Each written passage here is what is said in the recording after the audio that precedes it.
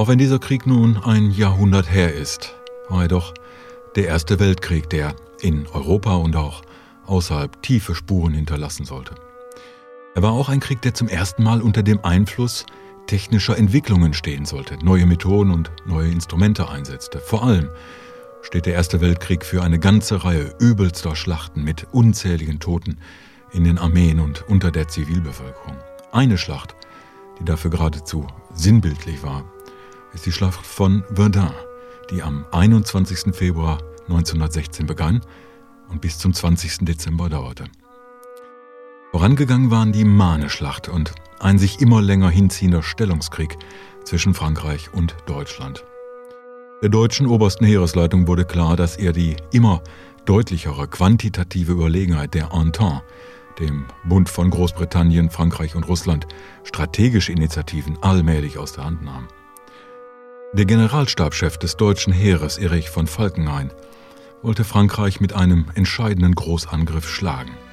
Ziel der Offensive war die Festung Verdun. Die Stadt hatte eine lange Geschichte als französisches Bollwerk gegen Eindringlinge aus dem Osten. Verdun hatte daher vor allem für die französische Bevölkerung große symbolische Bedeutung. Der militärstrategische Wert war eher gering.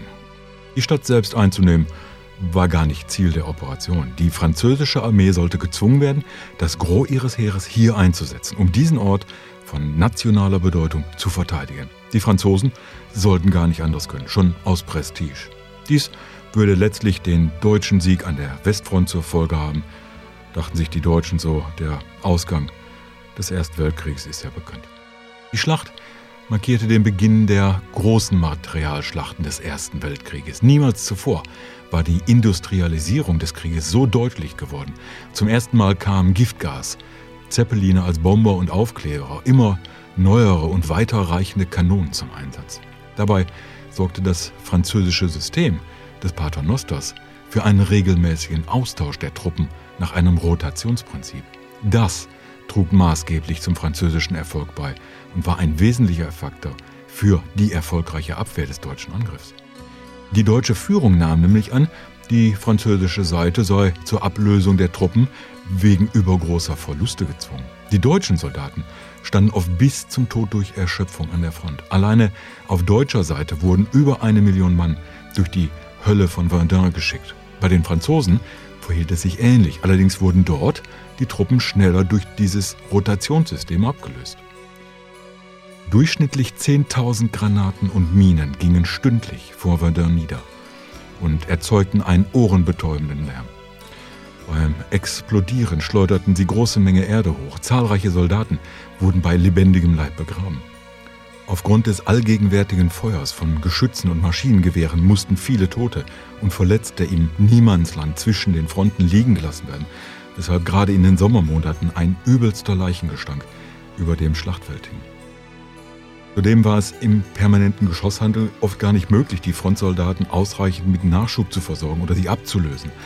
Bereits auf dem Weg zur vordersten Linie verloren zahlreiche Einheiten weit über die Hälfte ihrer Männer. Kaum ein Soldat, der vor Verdun eingesetzt wurde, überstand die Schlacht, ohne zumindest leicht verwundet worden zu sein.